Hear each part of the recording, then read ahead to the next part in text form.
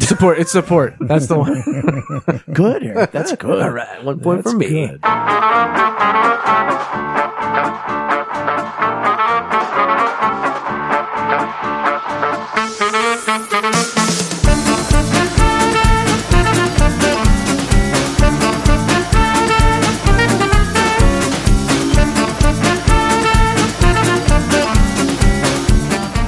Welcome, everyone, and pull up a seat at the table. It is lunchtime in Rome. Tonight's episode 186 is entitled Childhood Essentials. It is said that there are 40 different assets one needs as a child to become a healthy, functioning adult. How many of them did you receive, and how many are your children, or children in general, getting? We'll be talking about that this evening at the table. So pull up a seat and join us. First-time listeners can subscribe on your favorite podcast app, watch us live at youtube.com/Lunchtime in Rome, or listen directly on lunchtimeinrome.com. While there, you can take our relational needs questionnaire. Make sure to follow us on all social media, and it would be great if you gave us a 5-star review. Jay, what specifically is this podcast about? Being alone is the worst. Good times aren't as good, and bad times are worse when you're all alone. Romans 12:15 says to rejoice with those who rejoice and mourn with those who mourn. That is how you keep people from being alone, and what this podcast is all about. We demonstrate that in the first 15 minutes or so of the podcast, and we talk about it for the rest. So while it may not be 12:15 in Rome, we're treating it like it is Lunchtime in Rome. What's up, boys? What's up, Jay? What's up, Chris? Chris ain't here. Chris is cross. Chris was not able to make it tonight, so it is just Jay and Eric and myself. And if you listened to us last week, everything's good. He's just not here. Right. If you didn't listen to us last week, everything's good. He's just not here. Yeah. Same. So for a while, I really let my diet go. And, Yeah. I thought you were going to say your hair grow. I was going hair. I was going to go hair down. Let my hair down. You know, I noticed the other day, you ever notice, there's got to be a term for it, but you ever notice, like, you look in the mirror and then, like, you notice something that you haven't noticed before? Sure. But it's like, all of a sudden, it's like crystal clear. Mm-hmm. I have so much more gray in my beard than I did, like, even 2 years ago. Before Maggie's birthday. Before Seriously. Like, it's like, all of a sudden, it's like going, like, I feel like it's all going gray. And I'm like, I might be one of those guys that uses the... Just for men. Yeah. You're kidding, right? No, I'm not. It's weird to me. Like, I look in the mirror and I was like, whoa, like, it's weird. Yeah, I don't know. Now that's going to be all I see, man. Wow. I know. I've been seeing it for months. I don't know where you guys have been. But for the past like 2 weeks, I've been eating clean. Nice. And except for the hockey game and birthday over the weekend. Sure. But been eating clean. I feel so much better and starting to get back in the gym. And yeah, you were in the gym for a while. Max and I were hitting it. We did it like a solid 6 months, and I was really starting to see like an impact. You're like, that'll be enough of that. I almost felt good about myself for a while there. And but then like the injuries started, and then one thing after another, and then we stopped going. But we started going back, and really encouraged by it. We saw Duke there at Planet Fitness, and he and I might work out together. Nice. Well, we will work out together. That's going to be a thing, which I'm very, very much excited about. And yeah, I'm just feeling so much better, which is good. I needed it. I needed to get back on track. Yeah. Well, yeah. And I think it's going to help with. I know that kind of the trend for you towards the end of last year was, we're just so tired. We're, Maggie tired, Maggie tired. And so, hopefully this helps. Not that she's going to be consistent, but you'll hopefully have a little bit more bandwidth to handle her. Yeah. Yeah. To watch her grow and blossom. Mm-hmm. Really? I mean, like, handle Maggie. Like, put up with her. I was just going grow and blossom. That was a bit much. And I celebrate that with you. My fault. Blossom. Maybe it's Blossom. Anyhow, I don't know what to say. I'm a jerk. You're nice. That's all. I was just using it in a. It's flowery. Anyhow, hey, so speaking of flowers, today I was at the church, and it was really weird. I was walking into the gathering place from outside. I parked my car, and something caught my eye, like out of the back corner. I almost flinched, and it was a guy walking down number 10, up above the parking lot. Yeah. And I was like, oh, somebody's playing. Yeah. And, I yelled out to him, and he's like, man, it's the first time. I said, you play the new holes? And he's like, no, I was already logged into the original 9. He goes, but they look sweet. And I was like, oh, yeah, you definitely play them. Those are the 3 best holes on the course. And he's like, oh, man, I can't believe what you did here. This is great. And Oh, it's everything else. awesome. And I was like, just fill out a comment on Yeah. UDisc. Yeah. Please fill it. And he did. 5 stars. Nice. It was 4, and that's Hey, too I'll tell you, much. 4 is great. 4 is too much. It's 3.5. Well, at its best. It's 4 when you know the backstory and how much work you have done on it, Brian. You've done work on it. You know what I mean? Like, yeah, but that's not what goes into. It's just if you play. It doesn't matter. but here's Go my ahead. point though, because like you have Monroeville, there's a crew. There's a municipality, Exactly. And they're a 4. right? You know what I mean? Sure, Okay. but he did. He left a 4-star review, and it was very nice and very complimentary. His name's Noah, so I didn't plug What's up, Noah? the table, but hopefully he's here. Awesome.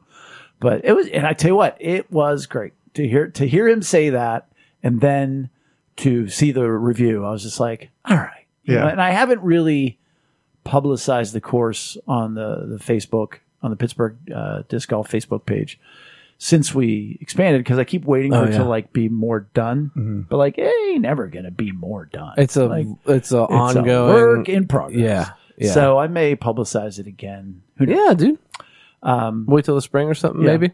The other thing is, I had a breakfast the other day with Diane Milowicki from church. Yeah. Yeah. And she really has a heart for helping kids and giving them her ideas. Wait, worship team? Yeah, worship team. Yeah. Okay. Where she has obviously a big background in creative arts and whatnot. And so she's putting together a nonprofit that basically puts on workshops and all things creative, and that you're not allowed to pay to come. They do a community service project. So in order to get this training, whether it be in magic or singing or whatever else, even if you've got $1,000, you can't pay. You have to do service so that you learn what it is to give back. And so we were meeting about that and talking about a bunch of different stuff. But then it was packed, and I got up to go to the bathroom, and I looked around the room, and I chuckled, and the thought came to my mind. I went, what a bunch of characters. Like looking at everybody in Eaton Park. I mean, there was nobody there. I don't know how to put it. There were no shiny, happy people. There's nobody necessarily miserable, but like you could just see the battles people are in the middle of in that place. And I mean, from affluent to not affluent, from young to old, like everybody was wearing life on their face. And I just sat there and go ahead. Let me ask you this. Do you think it's because of the time that we're in, or do you think it's because like you're just more aware of that because of like what we talk about on this podcast and like what you've learned? Great question. I thought you were going to say, is it the time we're in or the town we're in? Because we're in I'm sure a bluer It could color be, yeah. town. Yeah. But, my perception of it, I really think a lot of it comes down to, and I've been working on this for either a podcast, a sermon, or something. As I've been asking and praying about having spiritual eyes and just seeing people the way God sees them and whatnot. And when I say I've been working on it, like I've been thinking about how I can tolerate the worst in people more than most people can. Yeah. And at the absolutely. same time, I can appreciate their strengths. And so I can see you Right. for what you're good at and what you're blessed with and what shines. And I can understand, okay, well, here's why everybody hates you. And it's because of these hurts in your life. So I can see that. And I think God has refined that in me. Yeah. So I can look at somebody who's being obnoxious and loud and kind of go, oh, okay, well, I wonder why they. Well, and a lot of the stuff that we've talked about has really softened my heart. And even if you're not a Christian, but it is like from a biblical perspective of, having grace and forgiveness for people based on the stuff that we talk about. but there are like we'll see something on the news and I'm like, that guy's in a really tough spot, you know, and he could have done like a really bad thing. You know what I mean? The Like guy that stole the car and ended up in West Virginia, yeah, that picture, that dude that I sent, yeah. like he wasn't living a real easy life. No, Right. no, and we're all like that. There's parts of us that, you know, we're bad at, and there's parts of us that are good. But it's more encouraging. It's better to be more encouraging than it is to be like shaming and calling out the bad all the time. If you know look what at I our mean? world today, if you have one fatal flaw or one fatal characteristic, what are you? You're canceled. Oh yeah, You cease to you're exist. done. And it could have been 20 years ago or 30 Oh, years ago. even It's like longer ago. It's like Or it's digital just the wrong crucifixion. one. Like Or it's the wrong one. It's horrible. You know, if it's the wrong characteristic or the wrong sin, for lack of a better term, the one that's currently the least desirable, well, you're toast. Right. And I think it was you that, and we use it all the time, but we're all on our journey. Who's that? You said that. I'm pretty sure I heard that the first time from you. You know, What? I don't know, 10 years ago. That we're all, the phrase, the term, we're all on our journey. Oh yeah, yeah. It's never over. Well, yeah, but you know, like but hearing that, it really does put into perspective that none of us are a finished product, Right. and like journeys are arduous. Journeys are glorious. Like there's so many ups and downs in a person's journey, and so to, I guess, be conscious and again intentional, like we've been talking about, to understand that we are all on a journey. It does give you a little bit more bandwidth, I guess I'll use that term again, to be able to handle that and to be able to understand when you walk into an Eaton Park, wow, there's a lot of journeys going on here. And I'd love to hear some of these stories. And maybe I don't want to hear some of these other ones. Yeah, I'd want to hear them all. Well, unless they're boring. You know, like, oh, okay, Right. Okay. You're driving through Kansas. There's nothing going on here. Right, your journey's boring. Yeah. I'm going to go to the next one. man, I'd kill for Kansas right now. That was my journey. Oh, nice That was boring. yes. I was like, it's probably cold. Some flatlands. Yeah. Some steadiness for a while would be kind of nice right now. So Lex and I have decided we're going to get a museum pass and start going to some of the museums around Pittsburgh. Oh, yeah? Yeah. And just get out more instead of With family or like just you just and us, Lex? just us two. Okay. You know, instead of doing like let's go to dinner and a movie, you know, or something like that.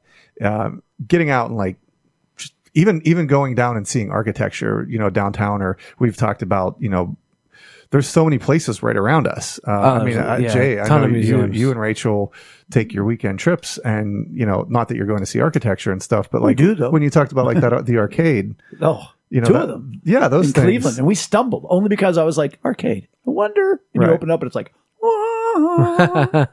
So yeah, there's a lot of those places. Yeah, and I think that's really interesting, and it gives you things to talk about and shared experiences that are fresh, you know, and new. Even like where Joe got his senior picture taken down on the south side where all those painting or all the not murals, but graffiti basically. is. Right. It's like, that's right here. Right. Well, and you know what's cool about the pass thing? And we've talked about Pass. this with Kennywood and stuff. Like you can go and appreciate like one exhibit for an hour Right.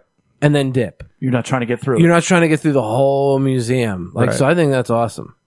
Yeah. Because like, you know, we'll go through and like, I'll look at a plaque. I'm like, I'm going to pretend to read this and then move on the next 20 seconds. Yeah, so we're excited about that. I mean, it's And just two of you or four? just the two of us. Oh, that's even better. Yeah, you had the kids in. Now it's like, all right. Yeah, I mean, I'm not saying that we won't take them somewhere from time to time. Sure. But, you know, it's No, it's an just- adult thing. It's a you and Lex thing. Yeah. Right. Because they're going to I'm not going to say they're going to ruin it, but they're not going to appreciate the it. same. It won't be the same. Yeah. It won't be the same. It's like life. We're very much going through that right now. I'm not saying it kids is not the ruin it. same. It's just not the It's same. just not the same. It's a t-shirt. I'm not saying kids ruin it. It's just not the same. You could buy that at lunchtimeinrome.com/merch. Oh man, let's get We that. actually don't have that right now. Oh, but if we did. And I've also already been having pool thoughts. Lex and I did our budget together, Dude.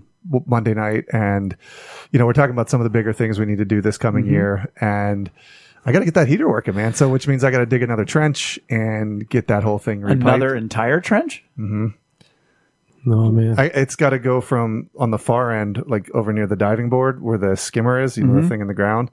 It's got to come out into the grass, and then it's got to come all the way down the grass Along the hillside to where the heater is. So I'll tell you this, buddy. Maggie said, I think it was yesterday or the day before. She's willing to help. She was like, "We can go to Uncle Brian's pool in the summer," and I was like, "Yep." So she's jonesing to go. So it's funny because I was scrolling through pictures today, and I sent Amy this picture of Maggie where you were putting sunblock on her. Yeah. But it's like that white, chalky sunblock that you put on. Yeah. And like her face is just like she was sucking on lemons, and it's just the funniest picture. And so I sent it to Amy. I was like, I just stumbled across this. Hope this brightens your day. Yeah. Absolutely. But yeah, that's cool. She looks forward to that and remembers it. Yeah. So yeah, It's in her memory. Yeah. Yeah. Will you, I don't want to say budget, but like, because last year when you guys started doing it, and Joe and to a degree Leah were helping, it was just, I mean, the hardest ground possible. Like now, It's rocky. we have to use a pick and everything else. Like, will you think of doing it like late spring when it's all just like softer? Or you get a ditch witch I'm gonna do it in March and get a ditch witch. and possibly get a. I looked at the price of them. How much? Well, from Penn Hills Rental, it was a couple $100 For a day? It'll honestly take you. You paid Joe that much? Maybe it'll take you 30 minutes. I did. Like with You'll start digging ditches you didn't know you needed. you're like, I'm putting in a moat. I'll give it to Abby, and she'll get all creative with it. She's like, I'm telling, dude, it's like it. I highly recommend it. yeah, you like the Ditch Witch? I you love seem to. Yeah. So I'm looking at that. I Just know like this. that's coming up, and Him and Ditch Witch. I'm just excited. I'm excited. I'm already thinking about it. Me too. But and the last thing I want to talk about, and I think this is possibly going to tie into our topic, is I read a really great article on Substack yesterday about how we're excusing like the millennial generation. Like we've just decided, they're kid. Like so. Now you're talking specifically millennial, not Gen Z. It was written by a millennial, and she's like, we have to stop accepting mediocrity, and we have to grow up. And it was like from that perspective, being that demographic and basically being like, look, what are we doing? Because it started talking about the guy that ran that crypto. Oh yeah. Mm-hmm. And how ZFT, EXF, or whatever his name was. Yeah. And how like most of the media treated it like, he was a kid that blew it, and okay, well, he's only 30, he's only 35, whatever. And she was like, our founding fathers fought a revolution, and it was like Thomas Jefferson was early 30s. George Washington was like the old man at 40, and these people have these just super real life consequences. Whereas, right now, like how can you become an adult when you're 27 and, still living in your parents' basement? It's cliche, but I liked the call to let's take more responsibility. Mm-hmm. And because we're also living in a way, like they were, the article also mentioned, the leader of China, the leader of the United States, the leader of Russia, these guys are all in their 70s and some in their 80s. And most of Congress is above, 65. And it's like, where is our leadership going to come from? So, and where are they leading you towards? And where are they leading you to? And where are these old people? Like, how can they possibly be relevant in this world when, they've lived a completely different life than what the current world is, So it was just a really great article. And I thought it would tie in well with what we're talking about to some degree. And even right before we went on the air, we were talking amongst ourselves about how, specifically like with Ethan, we were talking about Ethan and how he's been around a lot of adult conversations because he's friends with us. Like I'm his dad, you're his pastor, and you're his friend. I'm cool, Uncle Eric. You're your cool Uncle Eric, but like, but you're legitimately friends. And, even with Abby, like we treat our kids like, to a lot of degree, like adults, able to handle big conversations. Well, and not to interrupt, but that reminded me, like Amy, you know, we were talking the other day, and it, you know, we always say that we're not raising a kid, we're raising an adult. Yeah. Because that's your goal, is to raise, you know, your kids into adults. So like you're raising an adult, And not to be more of a kid. And that's the philosophy that Lex and I have always taken as long as I can remember is I mean, I don't remember where it formed in us, but we went into it with, we have to raise this person to go out and be an adult in a very, very complicated and dangerous world. How are we going to serve our kids if we're coddling them, if we're not giving them the freedom to make mistakes, if we're not giving them the freedom to make their own decisions? And obviously you still have to parent. You have And to, they still have to be able to be a kid. they 100%. Right, and right. and so it is a balance that you need to strike, but to just, and this, I didn't know how to do laundry when I went to college. And so Let me ask you that. What generation are you? Gen X. You're Gen X. Really, Gen X. I get the year at the bottom. Yeah. Because I thought I was kind of towards the bottom. No, I'm still Gen Oh, wait, X. what are you? Oh, I'm Gen X. You're baby. Gen X. Yeah. I'm with the. You think I'm a boomer? Get out of here. No.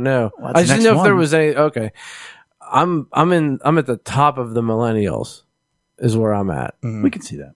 But even so, like I've read articles about like how like our generation is different because we were in that transition phase from analog into digital. So we grew up with a lot of analog technology and a lot of analog things, and then moved into digital. So like we're not like a smartphone generation or anything like that. Like we saw that transition. You I thought got, it was you kind of got some interesting. old and new school in you. Yeah, like I used tapes. Back in I even used records. I still played records when rotary I was a kid. phone. Yeah, I know. Yeah, When they're around before they became cool. Yeah. What, records. Oh yeah, the Abby first wants, time. Abby wants a record player now. She's like, I don't know what to listen to, but I want a record player. They sell records at Target now. But yeah, And that's maybe even something we could unpack in another time at the table. But because if you look at quote unquote the greatest generation, which I used to say, who voted them the greatest generation? And then you look at it and you're like, no, they accomplished Yeah. what They went through quite they a lot. banged it out, didn't they? Literally fought They Nazis. did some things. They did some things. But just the different characteristics because we look at, like the millennials saying millennials need to do better. Well, they came out of a prosperous generation where there was, and Right. so, and where are we headed? Ooh. Anyhow. So yeah, I think we could really unpack that, not just reference it. yeah. Yeah.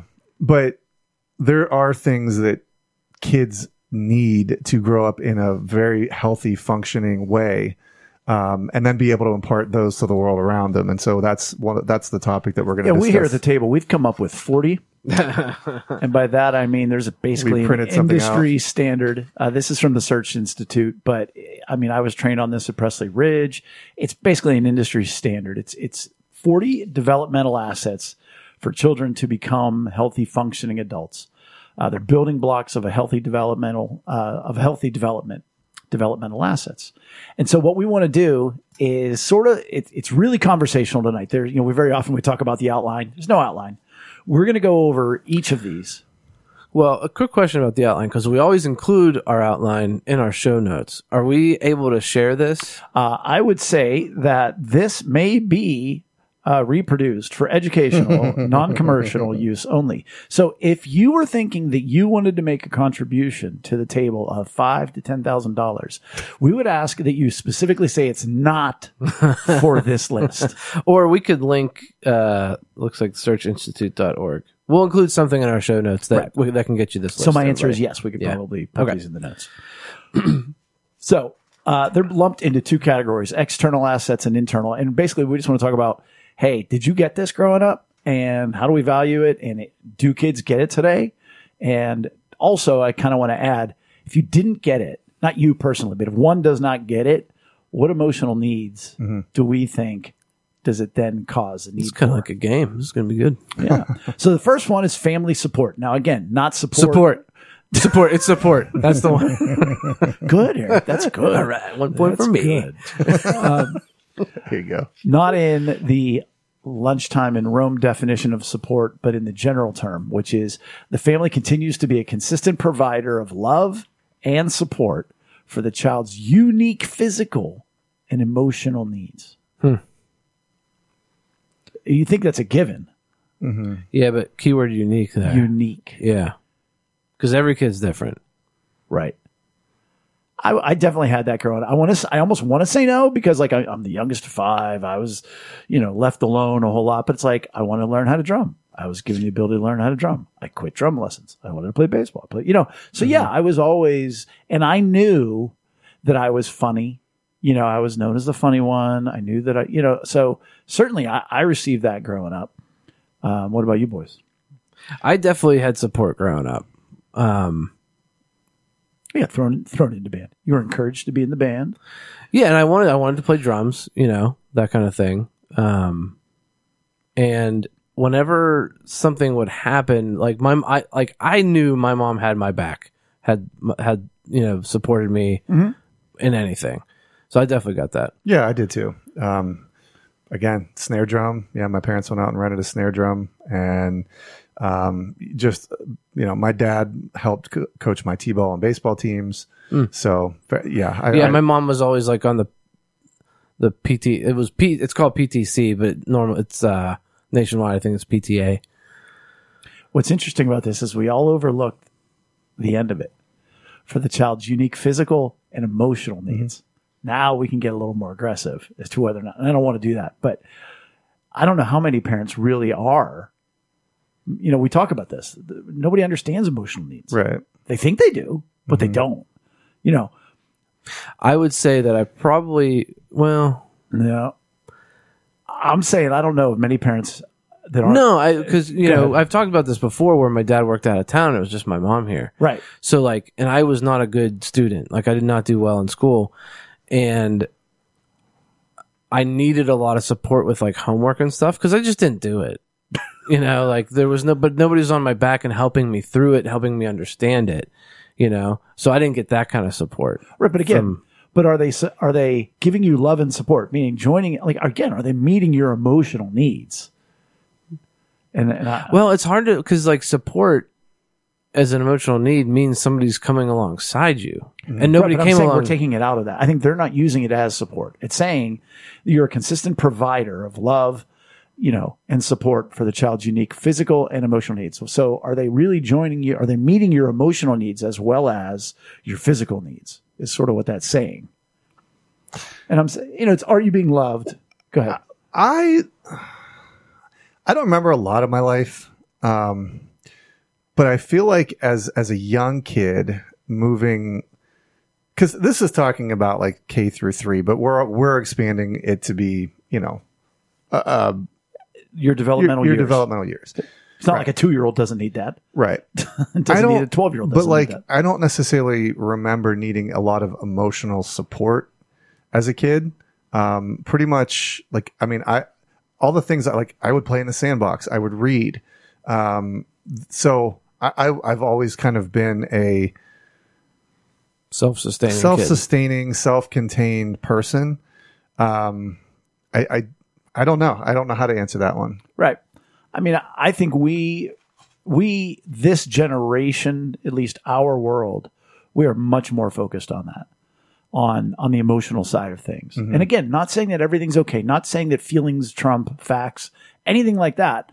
But we come alongside our children more so than any generation did before us, to a fault. In some cases, when you do it wrong, in this, Gen Z world of too much. Well, it becomes less support than just completely taking over somebody's life. Right. So I'm saying those of us at the table, extended, I think, do the best job of this because we're concerned about it. And we want to say, okay, do they need support or do they need encouragement? What is it they need right now?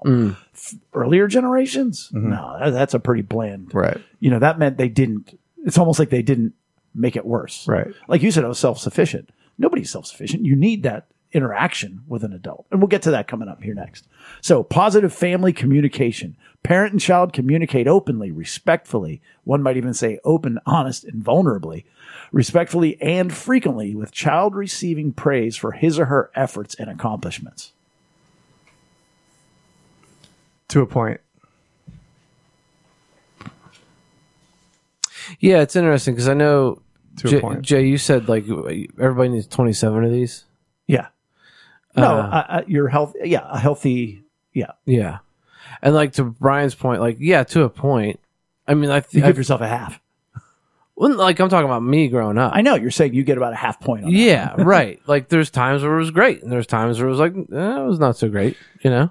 For me, I feel like it was consistent to a point in a positive way, and then there came a point where it went the completely other way. It all crumbled down. So I agree with that. Yeah. I think it's both sides of the coin for Yeah. me. Yeah. Same. And I think this is really talking a lot about belonging, to a degree, respect, maybe appreciation.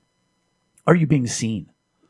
Is it, I was seen. did it matter that you were there? I was seen a lot, and then at Too one much. point, I Yeah. one point I felt unseen. Right. Yeah. And there's some appreciation in there too. Right. Yeah. Yeah. Like, oh, Sorry if wow, you said that. I did. It's cool. But it's okay. like, oh, I saw what you did. Hey, that was good. You're engaged. Yeah. Are you in the game?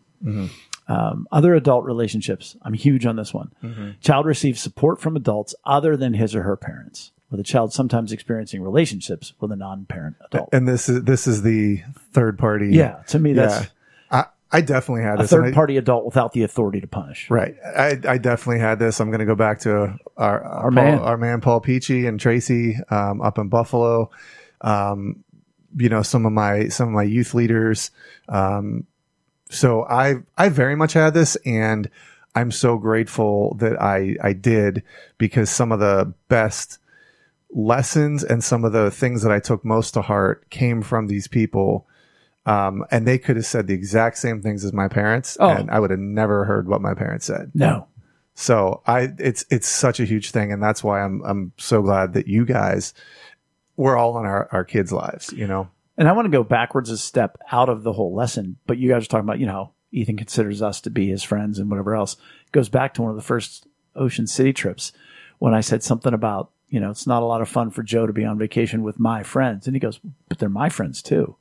And I was like, yeah, they are, buddy. And that's been such a good model for Ethan to follow, and what an impact that has had on Joe's life to have, to be around. And like you said, he's watched more conversations and had more adult conversations than maybe some kids ever do. And that I think is so vital. And it is difficult because, and I deal with that with Bella from time to time. She's been around us so much, and we are such a greater friend group that when there is typical high school drama, and she's just like, I don't get that. She'll get her nose in the middle of it because, that's what she does. But I definitely had that, and to a degree, I had it with at least one grandfather, which I don't even know if that counts in this case, but I think That's what I was thinking of. Like a lot of mine were like aunts and uncles. Sure. I think that's fine. Yeah. But there is something special about somebody that's outside of the family that is that. Has no reason. And not a teacher. No obligation. Well, but I think it can be a teacher. It can be, but I mean like... Well, no, but here's my point. Yeah. And I'm sorry for stepping on your toes. Because I was talking about this with Diane the other day. Because a teacher can punish you. A teacher can praise you because of your performance. But it can be a teacher either that you had, but you don't currently have. So imagine, your teacher in third grade. Oh, yeah. Now it's fifth grade. Mrs. Dristis. She was the best. Like she was great, and I still remember her. Yeah. I mean, for me, Mr. Thompson, who came to Trey's funeral, made me cry like a baby. That guy had an impact on me throughout the rest of my life. So yeah, maybe not in the mix, in the fire when you've got him, but it can certainly, I think, be a teacher. Because there's no reason, especially out of the classroom, you don't have a reason. They don't have an obligation. I think that's a lot of it here is they don't have the obligation. But I can see what you're saying too. Like a teacher, it's like a perceived role in a kid's life. Right. Where like something like this is like, oh, okay, well, this has just kind of organically happened. I mean, yes, you're pastor, but I see what you're saying. Oh, I think there's benefits to all of them. Yeah. Because on the other hand, why did that teacher pick you when there's 150 kids per class that he could have picked, but yet they cared about you? Yeah. I remember a Young Life leader when I was in high school. He was the cool guy. He worked at the Gap, and he was like 25. And he was like, hey, you want to get dinner sometime? And I was like, what? And he took me to dinner. And I was like, I just can't imagine. Why you would want to, the cool guy wanted to have dinner with me. And that's why I, as often as possible, love to take a high school kid out and just go get something to eat and hang out. And it's just where life happens. And yeah, they tell you things they'd never tell their parents. Right. By the way, if anybody's listening, none of the people that I've recently hung out with has told me anything. That was just hypothetical. Caring neighborhood. Parents and child experience friendly neighbors who affirm and support the child's growth and sense of belonging. Let's go macro first, not micro to our own experience. Is this something that's going away in our world? 100%. Maybe not 100%, but 75%. Yeah, I do feel from a macro perspective it is, but I don't feel like it's happening to where we live. Well, But that's not macro. Neighborhood. So, Right. like if you zoom out, Not in my case. well, and maybe not so much around different parts of the world, but like if you take the United States, where is the neighborhood nowadays? It's right there in the computer. It is in a gaming world, and there's very much something to be said for having an actual physical neighborhood where you go out and play kickball. Like all of a sudden everybody's playing kickball spontaneously, and 5 different sets of parents around. We're definitely, I believe we're definitely losing that to a large degree. Absolutely. Because it's just so easy to be walled off in your room or your basement or whatever and talking to somebody in Australia virtually, Yeah. And this is an interesting perspective for you because you've created 3DR, 3-day respawn, to be a safe place online. Like an online neighborhood. But is that what this kind of neighborhood? Well, and again, you're talking about for a child.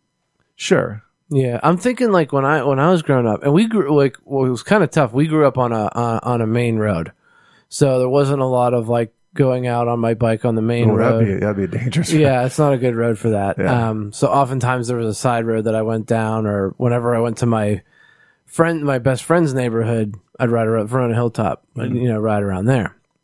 But I do remember we had our neighbor Lou, and Lou was awesome, and he was an older guy, but he would always like I got a super soaker for my birthday one year, and I went over and I shot it at him, and then he like ran inside his garage, grabbed his hose, and like came out and like hit me with the hose. Like that was like, yeah, that was normal. It's nurturing. Yeah, it was great. And he got rollerblades one year, and he took me up to Linton. We went rollerblading around Linton Middle School, and it's like, when does that happen anymore? Right. Like that's crazy. I remember being 2 doors. I lived on a dead end street, 7 houses.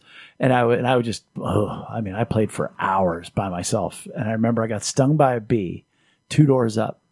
And I remember the guy that lived there, or actually, no, the guy that lived in between our house and the house where I was. I'm just crying at the top of my lungs. And he picked me up and he threw me over his shoulder and just carried me back home and like knocked on the front door and like rolled me into the front door. And I was like, thanks, Mr. Hyde. But I think the way to look at it also is and it's the stereotypical joke that people tell of getting in trouble. The kids can get in trouble today and their parents go and, complain to the school board that their kid got yelled at. Whereas back in the day, you'd be walking home and crying and the neighbor would say, what did you do wrong? And they'd beat you. And then, you'd get beat all the way down the street until you got home. Yeah. But they cared, they were Right. engaged. And now, Right.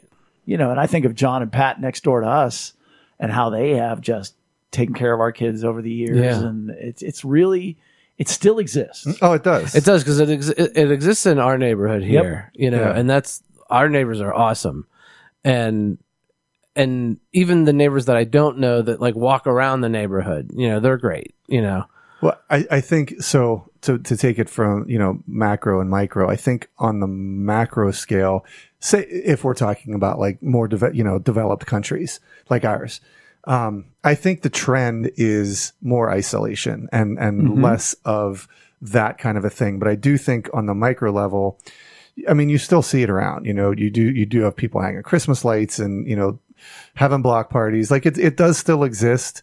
So that's interesting. You say that, though, Brian. Like I feel like the more developed a country is, the more isolated. Oh, it is. yeah. Yeah, yeah, Absolutely. I didn't really think about that, but yeah. Well, yeah, like you go to some, a village in Brazil, everybody's out in the street. Everybody's going to the market, right, right. So, caring school climate. Sorry. Caring school climate. Child experiences warm, welcoming relationships with teachers, caregivers, and peers at school. I think that it's similar to the neighborhood that we just talked about. Depends on where you are. The trend is more corporate or institutionalized, Sterile? Yeah.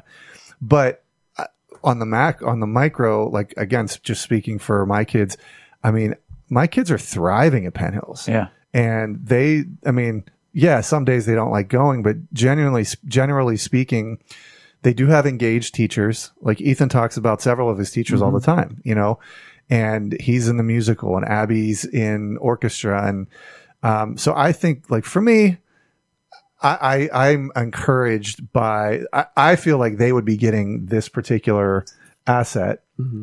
But again, on the macro, I think it's like you said, becoming more sterile. There's more lawsuits, where, the teachers have their hands cuffed, and, I don't know. Does that make sense? Mm-hmm. Yeah. I mean, if you go historically, you think back to the 50s and the 60s and to a degree the 70s, I think there was more of a community in the school. It was less corporate, mm-hmm. less, I don't even know. I want to go with like less standardized testing, but mm-hmm. Right. Again, institutionalized is the word, because right. This is your community. Your community is making this school. As you get the Board of Education in, as you get more of the government in, it has to become more standardized. And right.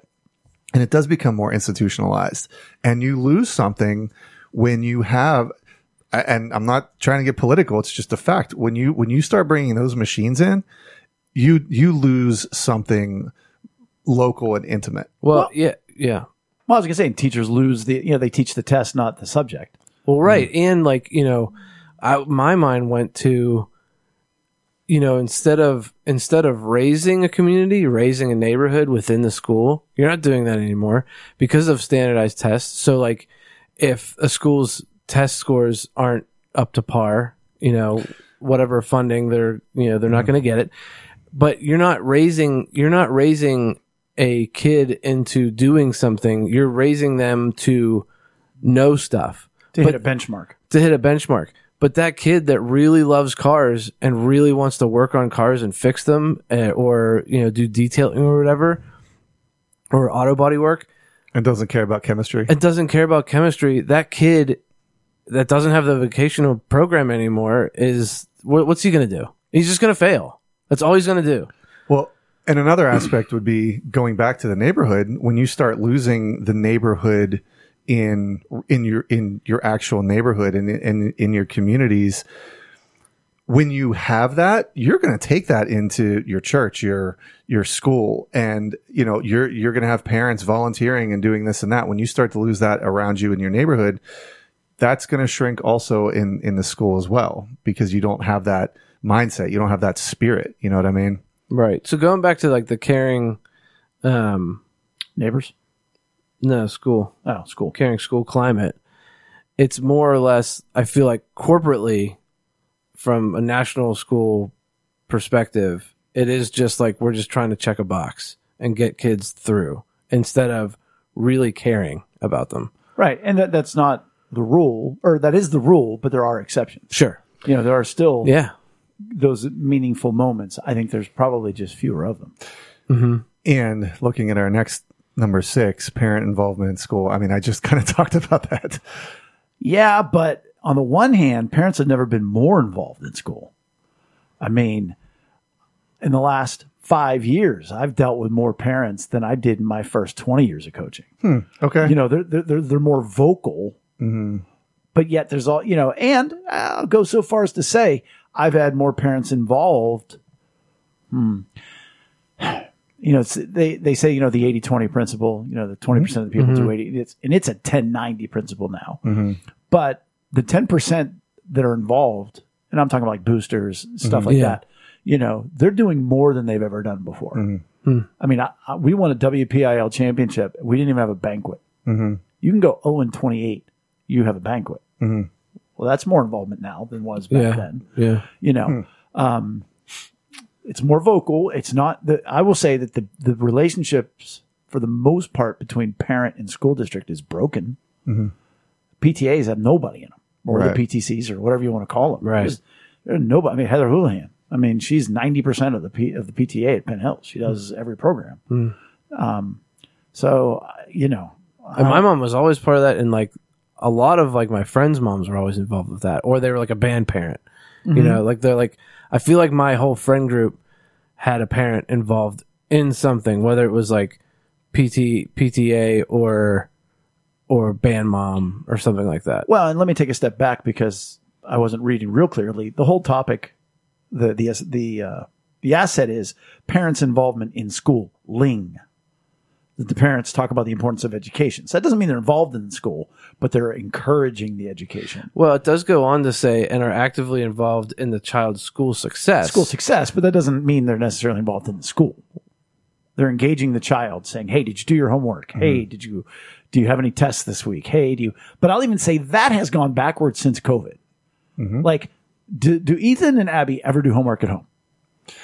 Every once in a while, Lex very much supports Ethan, especially when it comes to like math and, you know, the sciences. Like, I will say, post COVID, I've never But- seen Joe or Bella do a lick of it. Now, Bella has 4 study halls this year as a senior, but but I mean, like, No. I feel like there's much less work coming home.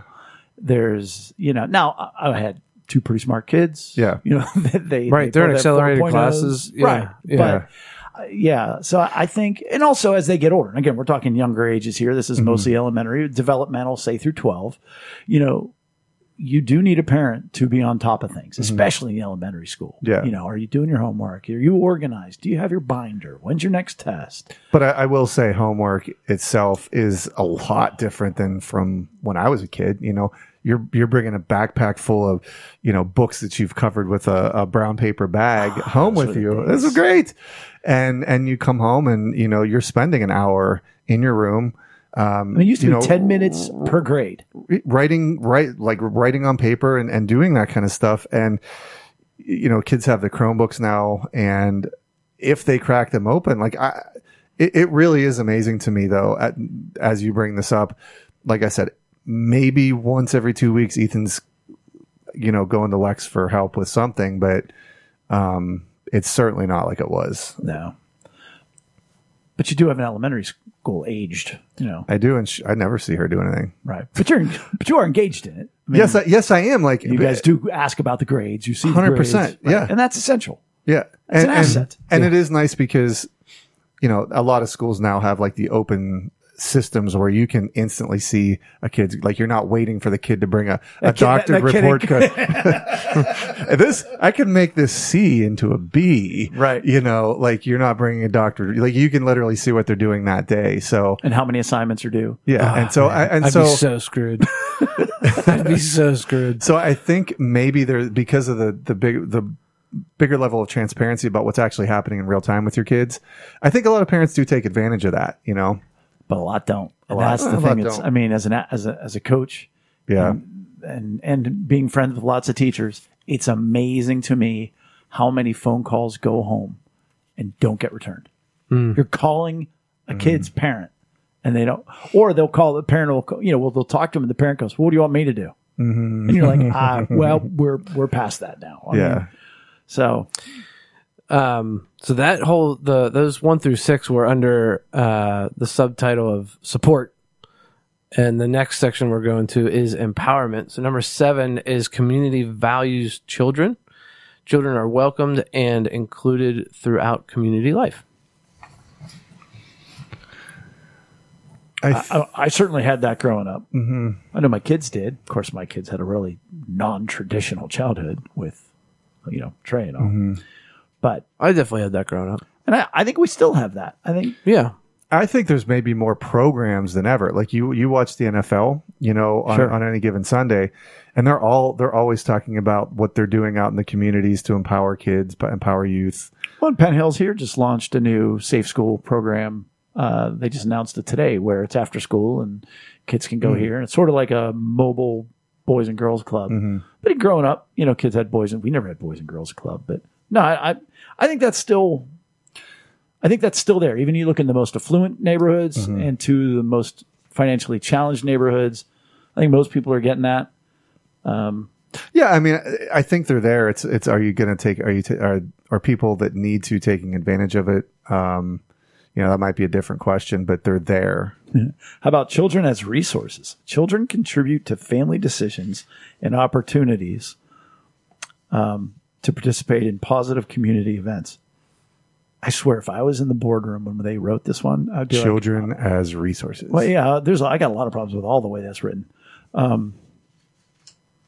Because it's one thing to contribute to family decisions. It has opportunities to participate in positive community events. So, positive community events. Okay, you in a parade? Are you in Scouts? Are you in Girl Scouts? Are you in different things like that? But, in family decisions, I sure as crap wasn't. I was not consulted, especially up till 12. I don't. Jay, what do you think? I don't know if I was consulted too much, but in my house now, we've always tried to include them because that goes back to what I was saying about raising, adults to go out into a real world. Let's take this safe haven to learn how to make decisions. So we want your input. Do you guys want to go to California as a family? Having that discussion back in a couple years ago, So for me, I feel like my kids are empowered in that.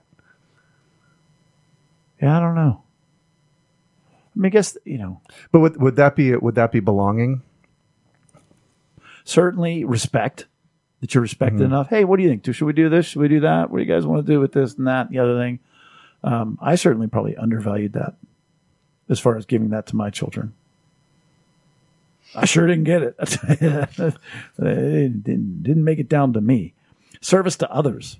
Child has opportunities to serve in the community with adult support and approval. Vital. I remember doing it.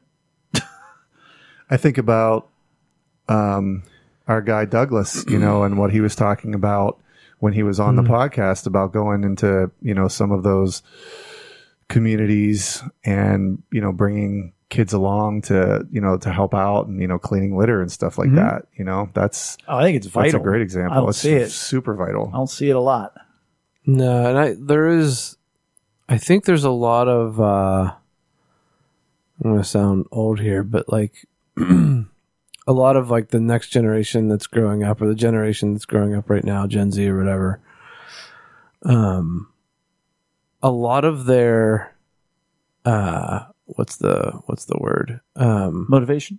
No, like service, community service. Right. Is either I'm going to donate $1 on top of my order at Sheetz. I'm going to round up. Yeah, I'm going to round up at Sheetz. So they're very much separated from that the real tangible thing that the whatever that organization is trying to solve. So when I grew up, fortunately I had the opportunity to go on mission trips. Yeah. So I saw poverty. I saw the other side of the coin of holy cow.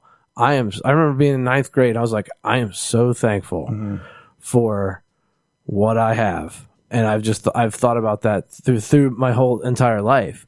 But I feel like now there are so many, and on the bad side of so many programs, I feel like there are so many programs that are just collecting money and that's all they're doing. And nobody's really seeing that. Nobody's actually going to the food bank and helping, or going to the homeless shelter, whatever, going to the old folks home. They're not seeing that face to face. And I feel like that's making a really big impact, because that was a big part of what we did growing up.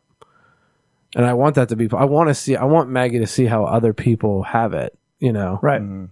I think it's interesting, and this doesn't really have anything to do with service to others, but when you talk about going on a mission trip and you see what real poverty looks like, I think it's interesting when you see that and you look at all the first 8 of these items. A lot of those kids and those people in those countries have all 8. Yeah. They just don't have money. Yeah. Right. And yet, and those kids yet, it's like in our world today, it's, that poverty creates crime. Except some of the poorest countries in the world, the crime rate is 0. Right. Right. Well, I remember when we did our mission trip to Mexico, we built a house that was smaller than the size of this room that we're in right now for a family of 5. And I've never met happier people. Right.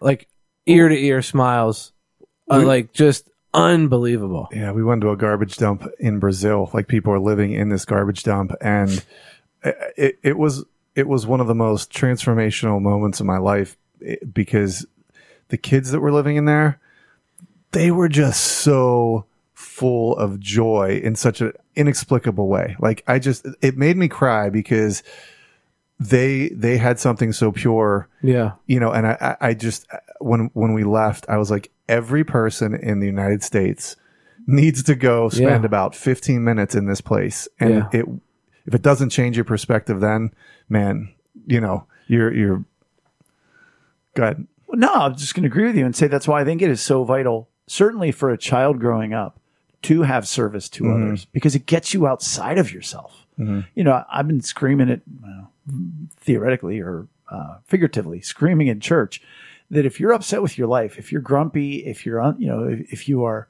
frustrated, go out and love somebody else and just get outside of yourself for half of a minute. Right. You know, and we talk about an entitled generation. The more you get outside of yourself and serve somebody else, the focus isn't, you won't be as miserable thinking about yourself. Right.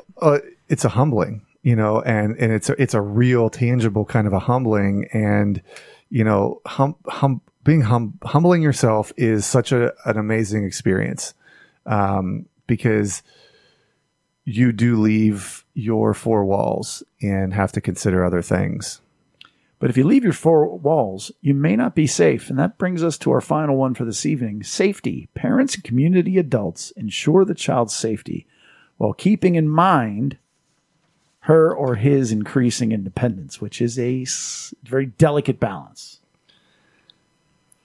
I read another article recently about these parents that in some communities are getting arrested for like allowing their child to bike across the neighborhood or to go play in the park or play in the woods, you know, and having interactions with other adults who are not approving of that. Who are much more risk averse. Correct. And like turning them in and things like that. And it's like,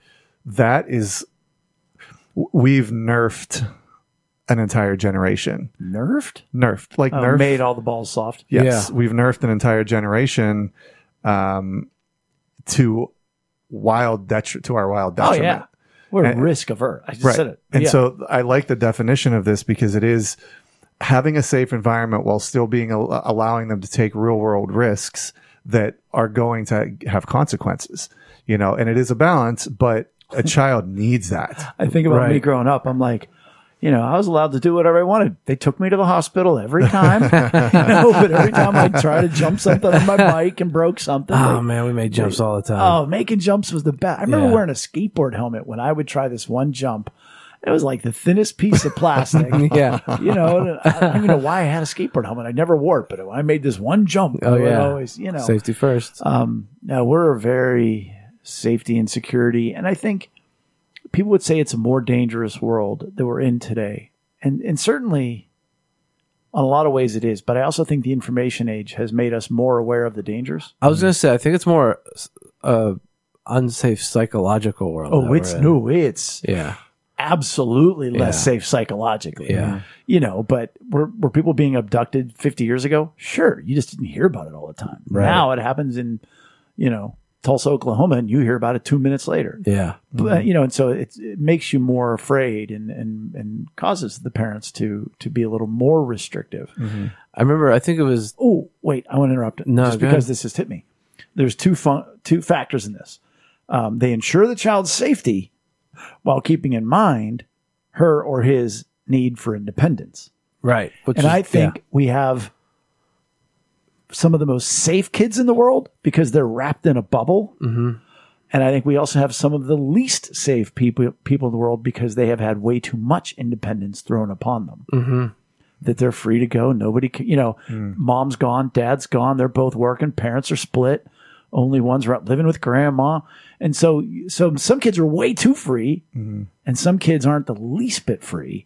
And I think most are missing the healthy balance. Yeah. And I was gonna say, I think it was a Jordan Peterson Instagram reel or something that I saw, where he talked about, and this was like little kids, but I think it can translate later on as well as kids grow up. But he was saying, like, let your kids do whatever they're doing until it's unsafe. Like, give them the independence, because they're learning that whole time that they're like climbing up on the couch. Right. You know, don't do anything until you know that they're going to fall off or whatever. Let them explore. Fall off and get hurt. Well, you can, and if you, I love to watch a kid fall. Well, it depends on how high it is. But like, if they're just going to tumble, let them tumble. If they're How not going many stairs? right? True. Yeah, right, exactly. 2, but 3, that's part of it. Right. But you're giving them that independence and freedom. But then you're also there to be there if something were to happen. And that's something else that Lex and I have done to go along with raising adults to go into a complicated world. Is we've told Ethan from a very, very, well, both of them, but more so Ethan, from a very young age, we are going to give you as much freedom as you can handle. And I think that strikes the healthy balance between, you have to watch out for their well-being, but giving them as much freedom as they can handle. And they're going to bump into that edge sometimes. And they're going to feel that. What? I'm agreeing with you. Yeah. And they're going to feel that, and they're going to go, okay, that's what freedom's like. That's fine. I don't maybe want to make that decision next time that I do have that freedom to do that.